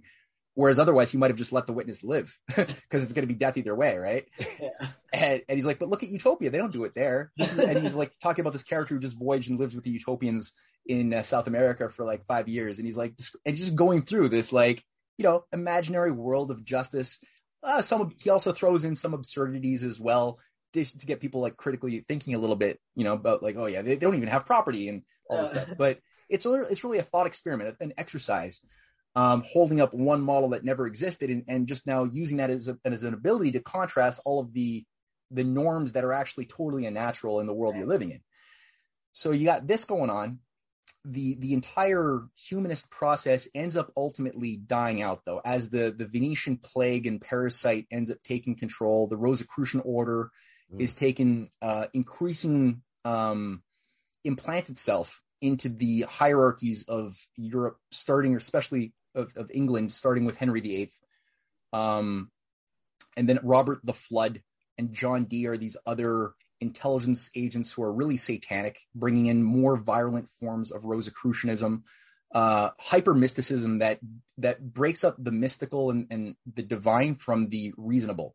Right, so basically, these are people who are saying, because like the great scientists are also men and women of faith as well. You know, I shouldn't say women, because at the time back then women weren't given the opportunity to activate that so much. That came later, but the idea was that, yeah, like we have to have faith that guides our reason, but the Rosicrucian and these other Masonic, mystery orders that also had a certain Kabbalistic twist at a certain point, which is effectively a Babylonian technique of inducing self-hypnotic trances using like random syllabic blah blah blah, chanting and putting yourself into a chant with aromas and candles and basically ways of deconstructing yourself, that all are part of this initiation process.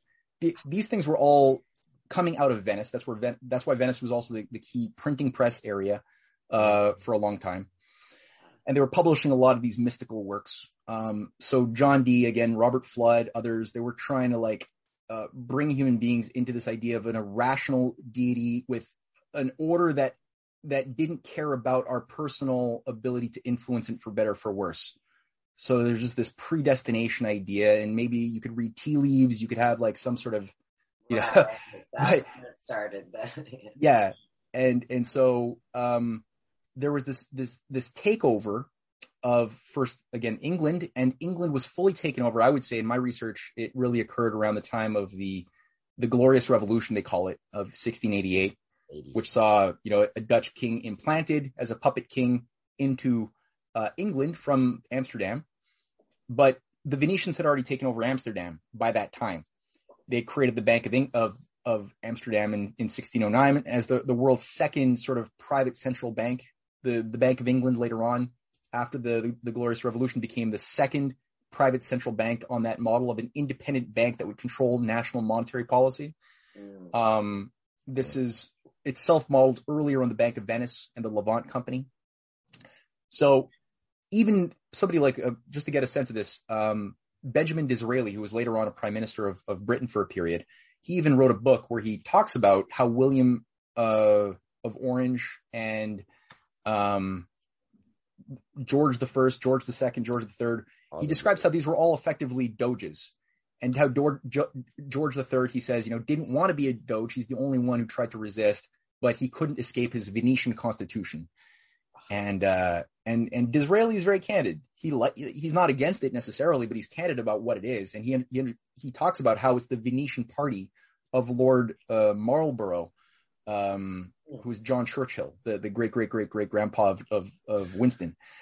Who is the head of the Venetian party, and he's like the key mercenary of the British Empire, who brings in this coup d'etat and purges England of all of its Augustinian, Erasmian, Thomas More currents, who had been still people like Jonathan Swift, who was an advisor to the Prime Minister Robert Harley, another great man, who were trying to organize voyages to the New World to set up things like the Jamestown colony in 1605 as the first British colony.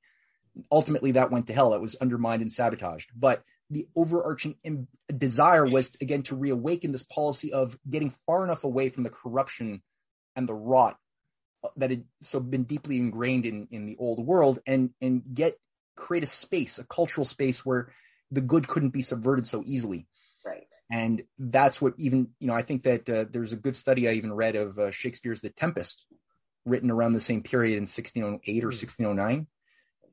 And Shakespeare's relationship to the same networks that were Walter Raleigh was a part of, the great explorer and voyager, who was the one pushing these colonization projects in the Americas. So you have this rich potential to continue and reawaken the better Renaissance traditions. It's ultimately subverted. The Bank of England takes hold. Robert Harley, after the death of Queen Anne, Robert Harley is stuck in the Tower of London for several years by his enemies. Jonathan Swift, his advisor, basically escapes assassination and goes to Ireland, where it's slightly safer, to try to fight another day. And all of these guys, keep in mind here, they're all in constant correspondence later on, especially after the 16, here we're talking here, the 1630s, 40s. Oh. They're the ones who are behind the early landing of the Mayflower colony. So people like John Winthrop, the Mathers, the whole family, they're constantly in dialogue with people like Jonathan Swift, like Gottfried Leibniz, the great scientist statesman who almost became prime minister under Queen Anne of England. Actually, Sophia, who was supposed to be the heir to Queen Anne, who was his student. Gottfried Leibniz was a really, really strong Platonic, this guy was just on another level of brilliance, like a Da Vinci of his time. Mm-hmm. And he, again, almost had his prodigy, his student Sophia, who was an older woman, become the queen after Anne died.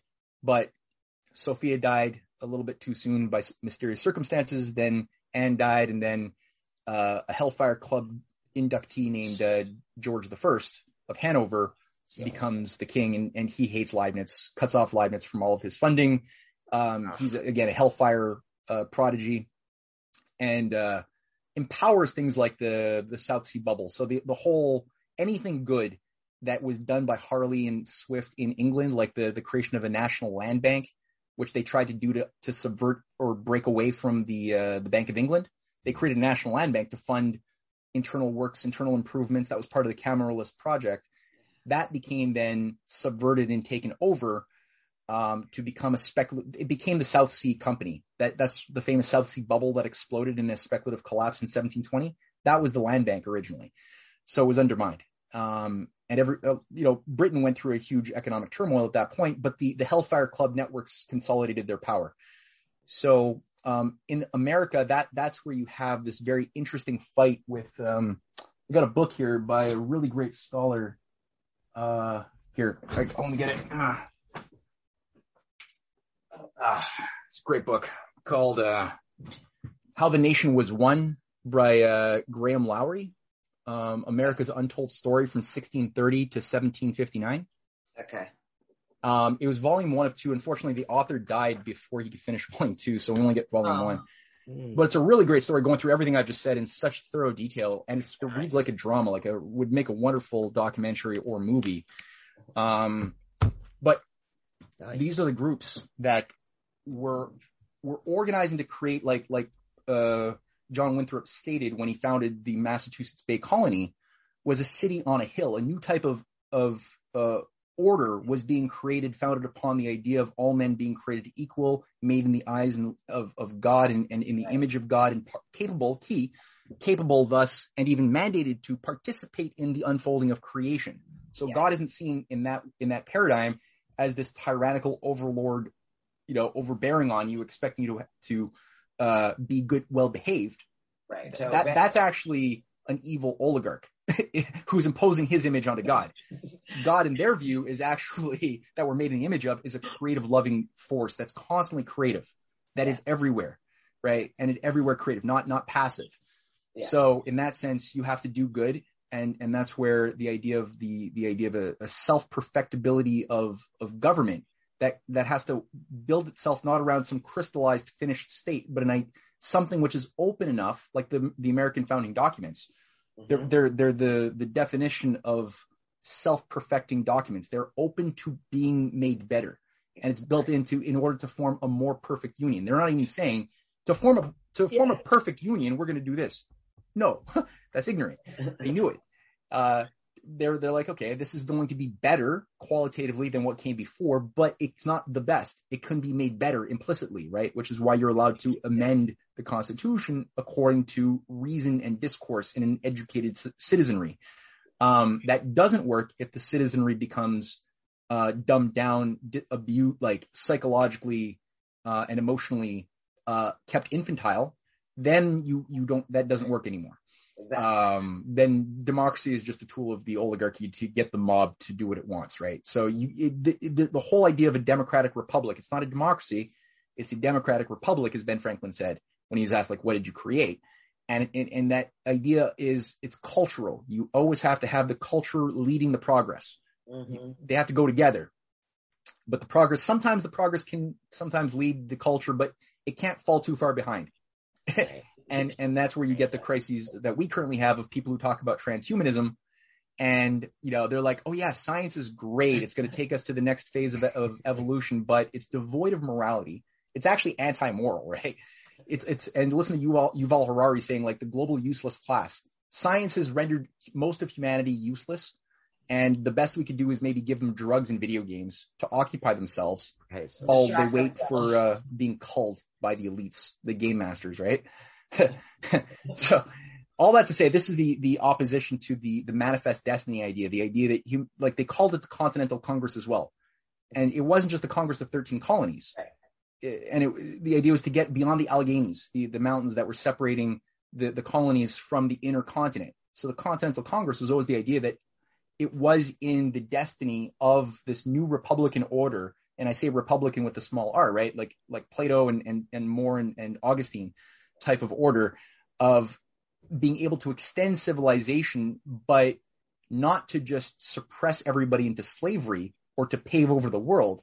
It's rather to both, provide extend civilization, but for the better. You can green a desert. You don't just have to abide by the chaos that's implicit in nature. Nature is good by itself, but we can make it better. It doesn't make that, by saying it, people would say, oh, that means you think that nature is bad. It's like, no, it doesn't mean that.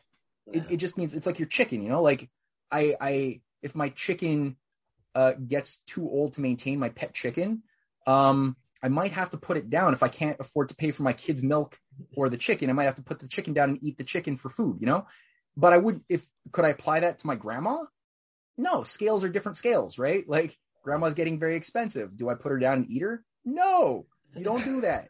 So it's like, it doesn't make the chicken bad. So that was the idea. And so I'd say from the standpoint of my books of the Clash of the Two Americas, as well as the series on what has been Canada as a blockade against this idea of a proper manifest destiny as a tool of the British Venetian Empire in the Americas, it sort of tries to vector on that schism, including the fact that you have to identify, anybody looking at this can't just treat manifest destiny as a blanket good. There's also evil variants of it, which have given it a very bad name, that did extend, slavery and destruction to the world. And that's what the Pax Americana idea of the new Roman Empire of the neocons, that's where that comes from, is the evil manifest destiny. Evil, right. That we're the best of the best, the elite class, the exceptional stand. And the world is destined to be subdued by our power, says John Ashcroft, Right. And then you get the liberal variety too. Sorry, yeah? No, I love this quote that the way you explain the positive conception of manifest destiny, where you say it's the creative overcoming of limits to growth by a spiritual, intellectual, and economic extension of the best of civilization, driven by a love for scientific and technological progress, where it's like, it's all of it. Like, it drives people to be their best. Like, that is the true essence of the manifest destiny, not this, like, you need to be what I want you to be, which is also like lower, below. Yeah.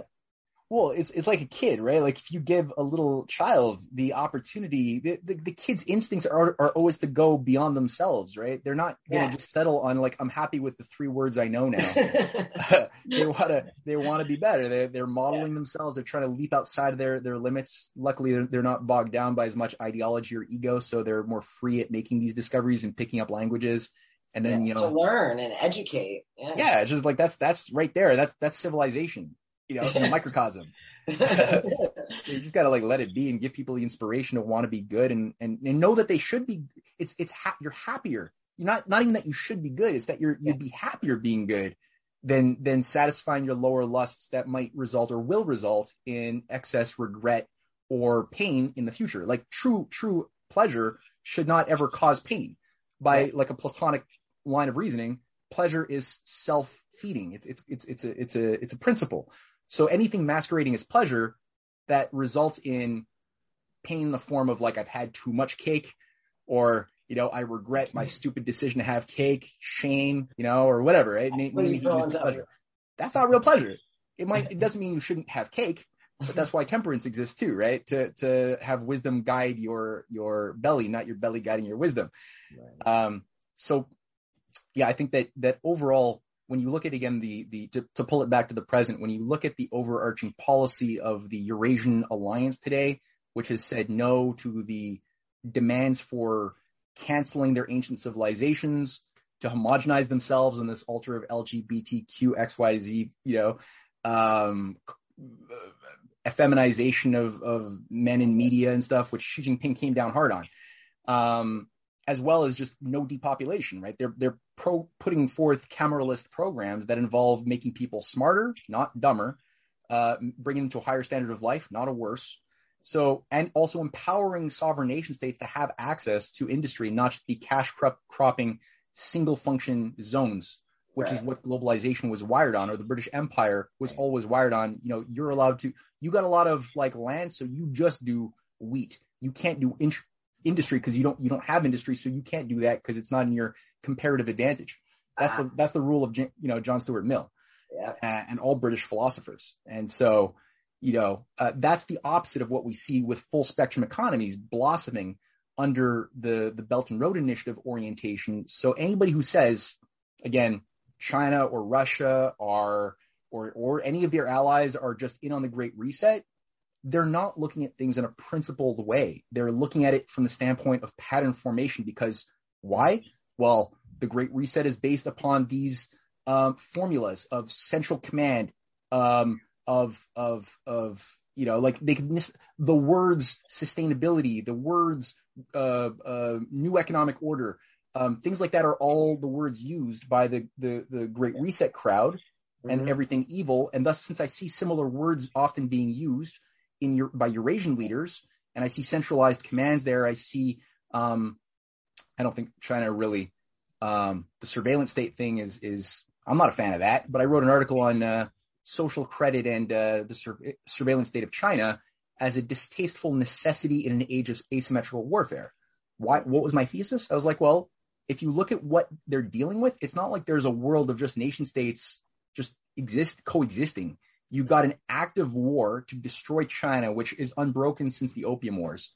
That's ongoing. And deep state fifth column penetrations on every level that have been all there. Those Opium Wars too, that happened right around the same time that they were destroying our second national bank during Jackson's time. I mean, like I just keep to see more and more like overlays again and again, because all the goodness that was coming out of the 1880s, or I should say 1860s, all the way to McKinley. But even before then, because they knocked out a couple presidents, who was it? Remember, Matt, you mentioned Harrison got knocked out. And then Zachary Taylor. But Harrison was like, based on your national bank point, he had the legislation that had been passed in Senate and the House of Representatives to create a third national bank in 1840. On his desk. Yeah, on his fucking desk, waiting to be signed into law. And that's when, after 3 months of being the president, he doesn't wake up one day, or I think he gets, some stomach ailment and dies. So yeah, that disappeared fast. And as soon as he's dead, the entire Aaron Burr apparatus that had killed the national bank takes back control again. You got now the Freemasonic Southern slave power that soon takes control again in the 1850s, advancing and empowering the slave society, the slaveocracy even more. People like the Giuseppe Mazzini networks of Albert Pike become major power players in the federal government during this time before the Civil War. And Judah Benjamin, this hardcore, nominally Jewish, but again, not really. He's like this hyper high level Freemason intelligence officer who's the Secretary of State of the Confederate Forces. Ends up he's a high level power player federally, and then he becomes one of the players in the Confederate uprising.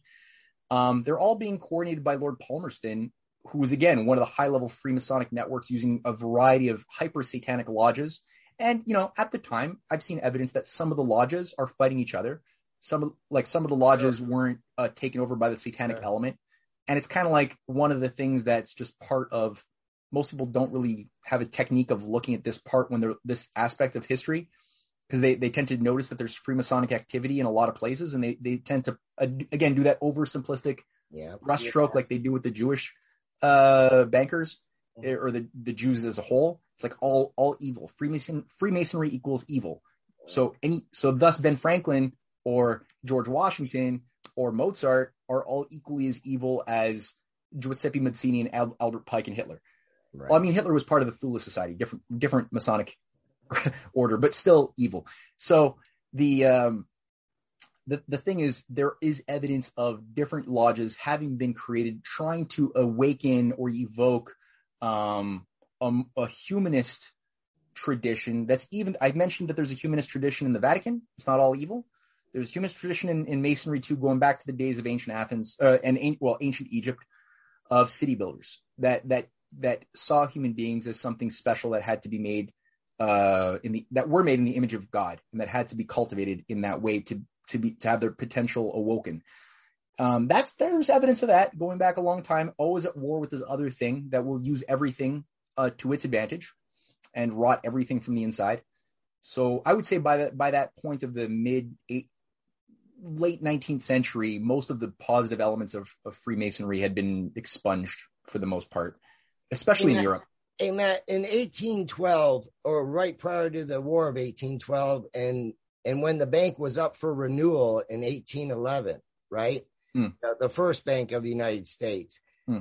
There's been always this out there in different literature talking about how Nathan Rothschild was going to say, if you don't renew the charter, we're going to go to war with you. Like there seems to be some confusion about what happened right in there around these banks, the war. I know Napoleon was over there doing, what is the truth about that? I'm just curious. All right. So, Napoleon was a bit of a mixed bag.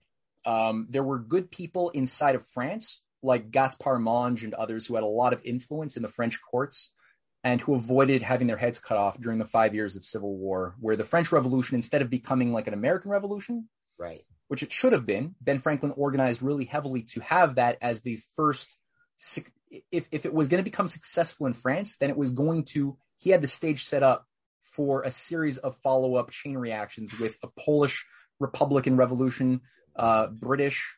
You get people in Britain who were even like good people who were installed that was going to probably happen way later. Anyway, in Prussia, you had that Beethoven and Mozart were both part of these circles, as was Schiller. So there was a lot of hope for this new age of reason that would replace the hereditary structures of might make right. And but it had to work in France, and that's why the British put so much effort. That's chapter, I think, 3 of my volume 1 of the Clash of the Two Americas. The British put a lot of effort into turning that into a Jacobin color revolution, where all of the qualified leaders were all equally labeled with you're part of an elite, you got riches, you're a scientist, off with your head, and all the qualified people had their heads cut off along with corrupt people. It was just like the mob became weaponized, which was again used again in the Bolshevik period. It was again used all over the 20th century. It's being used again today. So the thing with France, when Napoleon came to power, at first he was promising to be like a Roman Republican consul. And people had hope. They were like, okay, the Roman Republic wasn't so bad. It wasn't evil like the Empire. And it didn't take long for people to realize that, no, he meant the Empire. He didn't mean the Republic. But despite that, it was ongoing war for like 20 years, from 1795. And the thing with the better people who represented that Augustinian tradition, like Gaspard Monge, who managed the École Polytechnique, these were people who they were able to influence Napoleon in a variety of ways at different times towards supporting good policies that were beneficial to the people. At other times, Napoleon's one of these, like, he's not his own man. He's got a giant ego. very little frame of body and little other things. And so he's compensating for a lot. And sorry, let me just let my cat out of my study here. Okay. He's easily malleable. He's got people around him who will often use him as a tool to destroy. And sometimes when he's got a good advisor, he'll listen to them and be a tool, an instrument for some good. At a certain point, so he's not so easy to just characterize. Some people you can do that with some people, but not very many in terms of like simplistically, okay, you're evil. I get it consistently. Right. Some people are mixed. Napoleon, I would say, was a bit mixed. All that to say, to play into two elements, the bank and Manifest Destiny. A big part of Manifest Destiny as a policy, a successful one, came with the something negotiated primarily by Alexander Hamilton, even though it was Jefferson who signed it off. And Jefferson was, again, a mixed bag. Right. Not all good, not all bad. Right. Definitely big problem with slavery. The fact that he was really happy keeping his slaves, in place and not even giving them their liberty after he died. Whereas at least Washington was like, okay, after I die, everybody can go free. Jefferson, no, not even the slave that like birthed his kids. I know. Yeah, it's like, what are you doing? So anyway, when he was president, Napoleon, who was short on funds, really needed cash. The idea of having French colonies in the Americas under Louisiana, like this whole Louisiana territory, was way too unsustainable. And so a negotiation was settled to buy Louisiana from Napoleon, which was perfectly good. I mean, that was that America grew something like, I don't know, 300% of its landmass or more was increased. Huge. By that point. Huge. And the idea always became, well, how do we then now bring civilization into this wilderness, right? There's a lot of variables. There are many native tribes who are friendly to us. Many native tribes have been commandeered by Jesuits from Quebec, which had a Jesuitical basing for a long time. I didn't even bring in the Jesuits into the story, and maybe that's for another show. But no, the Jesuits, they were cult creators. They would be able to, or at least the higher level. There's lower level Jesuits who meant well, but I think at the higher level, it kind of worked like a Masonic rite of initiation. And as you got up the hierarchical command structure, often in sort of Kabbalistic ways from what I'm seeing, when you look at like Ignatius Loyola's meditations, very Kabbalistic in terms of self-induced hypnotic trances to convince yourself that if your authority in the chain of command wills that white be black, then it must be so. And absolving yourself of the acts of sin committed by you, even if just because you were given an order to do something evil, it's not evil if it was given to you as an order by somebody who had the mandate of God in the chain of command. Right. So that takes a lot of self-induced deconstructionism, which you again see with the Kabbalistic techniques as well. Right. All that to say, so the pioneers had these elements of like Jesuitical psyop mini cults that masqueraded with partial, like quasi-Christian groups of native bands, Algonquins and others, Mohawks, that had some of their tribal aspects mixed in and infused with the Jesuit handler as sort of the hand of God that everyone would treat kind of like a quasi deity. And Schiller even writes about this phenomenon in the Jesuitical government of Paraguay.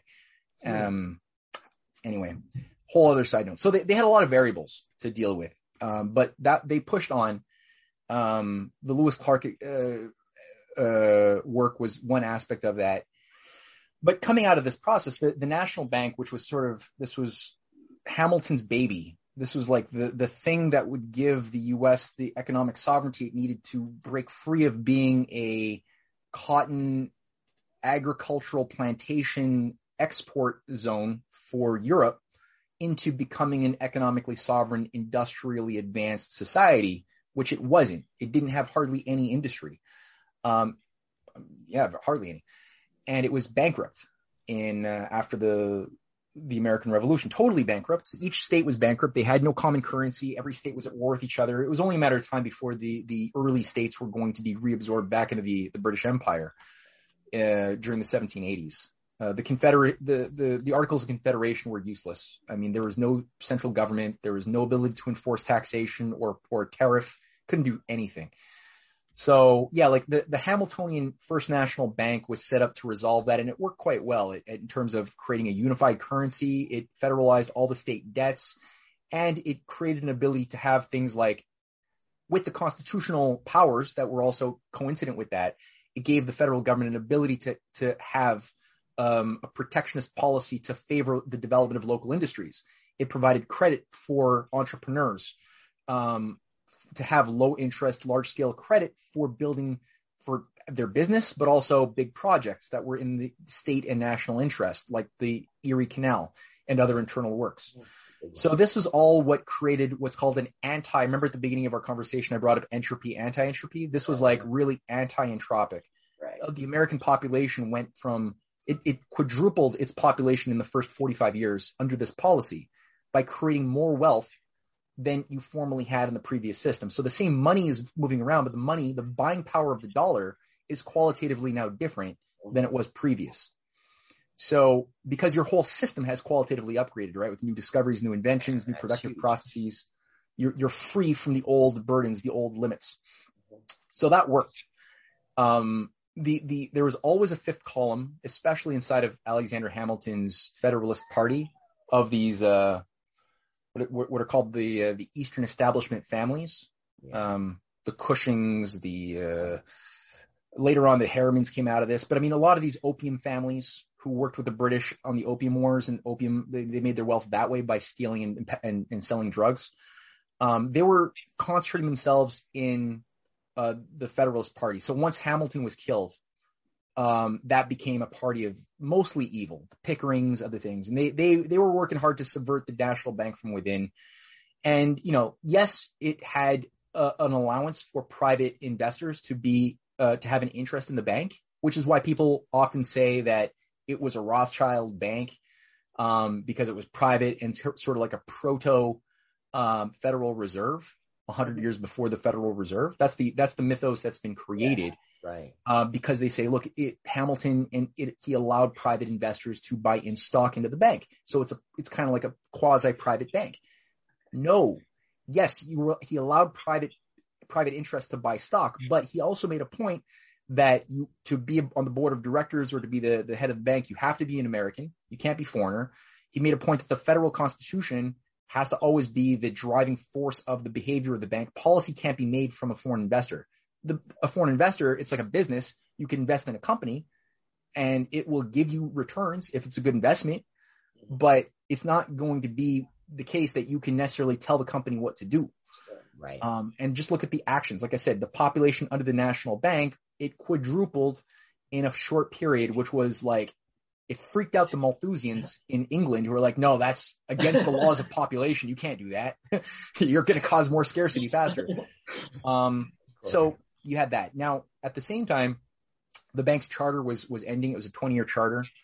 And Britain was adamant while they were fighting Napoleon. They were also fighting, Napoleon was also fighting Russia. So there was this French-Russian conflict that was starting. That's where Napoleon gets his ass kicked. Britain is using this opportunity during this period of conflict with Russia, which is now kicking in. It's getting hotter and hotter, to basically undo the American Revolution. There's a lot of chaos inside of the USA still. The fifth column is amplifying their power after Hamilton is killed. Keep in mind, Hamilton, though he doesn't like Jefferson, he fought like hell to make sure Jefferson became president. So Burr wouldn't get there. Yeah. Because he was evil. Yeah. And he knew Jefferson was like one of these mixed bag characters. I don't like him, but he's not a traitor. He's not going to willfully kill his country the way Burr openly wants to. Like, Burr was at the heart of 3 different attempts to dissolve the Union and put himself as dictator of either the Northern Confederacy or the Western Confederacy that would take part of Louisiana and basically depose of the sitting president Jefferson in 1807. And set himself up as the pro-British king of the USA, and that's what he was caught. That's why he left America, to avoid arrest. He didn't escape America after he killed Hamilton in a duel. People sometimes think that it wasn't 1804 that he killed Hamilton and he was happy. But it was 3 years later after he was caught, and there was a court case where there was whistleblowers who were in on the conspiracy that was run out of Andrew Jackson's house. Yeah. He becomes the war hero in the man, that's what we're talking about. and then mysteriously shows back up right before the War of 1812. Super convenient, like weeks before, yeah. And immediately, like, he just starts, after 5 years of doing what? What's he doing in England? The guy's living in the house, the manor of Jeremy Bentham, the head of British intelligence. And in his diaries, he's saying that this is the best time of my life. What is he doing at Bentham's house? The guy who, like, writes in defense of pederasty. Hardcore opium, prostitutes, orgies. Like, this is Hellfire Club stuff that Aaron Burr is just, like, sucking it all in. Basking in. and having meetings with Lord Castlereagh, the guy who's orchestrating the Congress of Vienna, the restoration of oligarchies in England in 1815. That's bringing back the Jesuits into the power play because they had been expelled for 50 years from Europe, right? From 1773, the Pope, who dies of probably poisoning months afterwards, he expels the Jesuits. I think it's Clement III, and they're not allowed to be in Europe. And they're gone for 50 years. Their new seat of operations is Moscow. And it's only with the Congress of Vienna that the Jesuits are reinstated as a police force to enforce the oligarchical structures. So, you got this whole thing, and this is who Aaron Burr is meeting before he's then, like, set up with a new game plan to go back into the U.S. right when Britain is about to declare war. And there's a whole, I mean, it's messy. There's books that have been written about, like, the causes of the war, but I guarantee you, it is not because the Rothschilds wanted a second national bank. There is no evidence that that's actually true. There are accusations that people just say it, and because it fits within an explanatory model that they're really emotionally connected to, they just, like, take it in, and they're like, yeah, that's exactly what happened. They wanted the Federal Reserve, and that's why the War of 1812 happened. No, not at all. And it was coming out of the War of 1812 that's where you have, or during that war, which only ends a couple of years later, that's where Aaron Burr is the first person on record to write, I think, to his nephew, that we have to put all of our efforts into getting Andrew Jackson elected president. The guy who basically turns the U.S. from a citizenry that could think in a sovereign way into a mob of frenzy of people who would just, give up their individuality to abide by some, like, mob rule. And that was what democracy became under Jackson, especially. It was already going down that path with Jefferson. And everybody thought, oh yeah, he beat the bank. What a great guy. He killed the bank and he paid the debt. What a hero. It's like, no, what's happened once he killed the bank? Bank panic, right? Like, right away, he completely deregulates the economy, gets rid of protectionism, brings in British Adam Smith free trade speculation. The banking system goes haywire. He pays off the debt, sure, but then what else happens? Well, what was the debt doing? It was funding the Erie Building Canal. the country. Yeah, all of the projects, the internal improvements were all seized up. They stopped being built, and everybody went bankrupt who were doing things that were productive. So it's like what the IMF has been demanding that Greece or other nations do. Like, you got to do austerity to pay your debt and stop your internal improvements and privatize your state companies to pay your debt. That's your number one sin, is not paying debt. So he died, that's how he dies happy, with his tombstone saying, I paid the debt. And yeah, the U.S. is broken up. Every state is all of a sudden granted the authorization again, like in the Articles of Confederation, to, like, issue their own local currencies. There's like 2,500 local currencies all of a sudden being created. No harmony of the nation, no ability to get anything done, and things just dissolve and dissolve and dissolve until you get, the slave power rising and rising and rising in power, because, the British love buying cotton from the Confederate South. They become, like, the most economically powerful, like, zone of the world behind Britain. So it's money bags, corruption, the whole way through. And that's what Lincoln has to then resolve.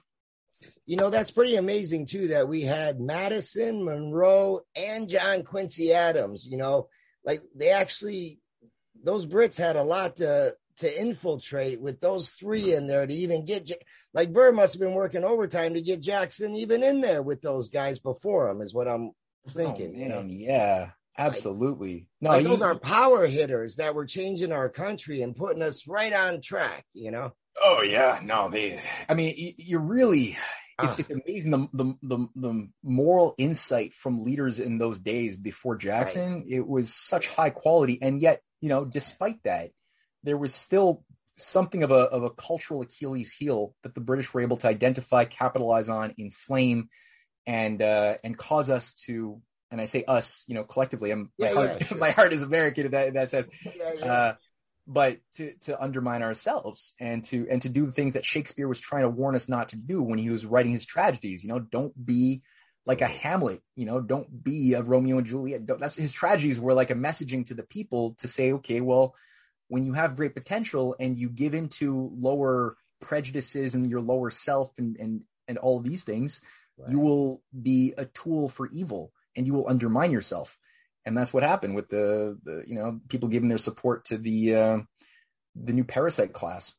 Yeah, as we would say, acquiescing to like killing natives. You know, the Trail of Tears that Andrew Jackson led. I mean, holy shit! The killing of thousands of Cherokee and emptying out all of the areas that the Cherokee had been living on for generations, emptying them out, and then giving that land over to the slave power oligarchy to then run cotton. That was.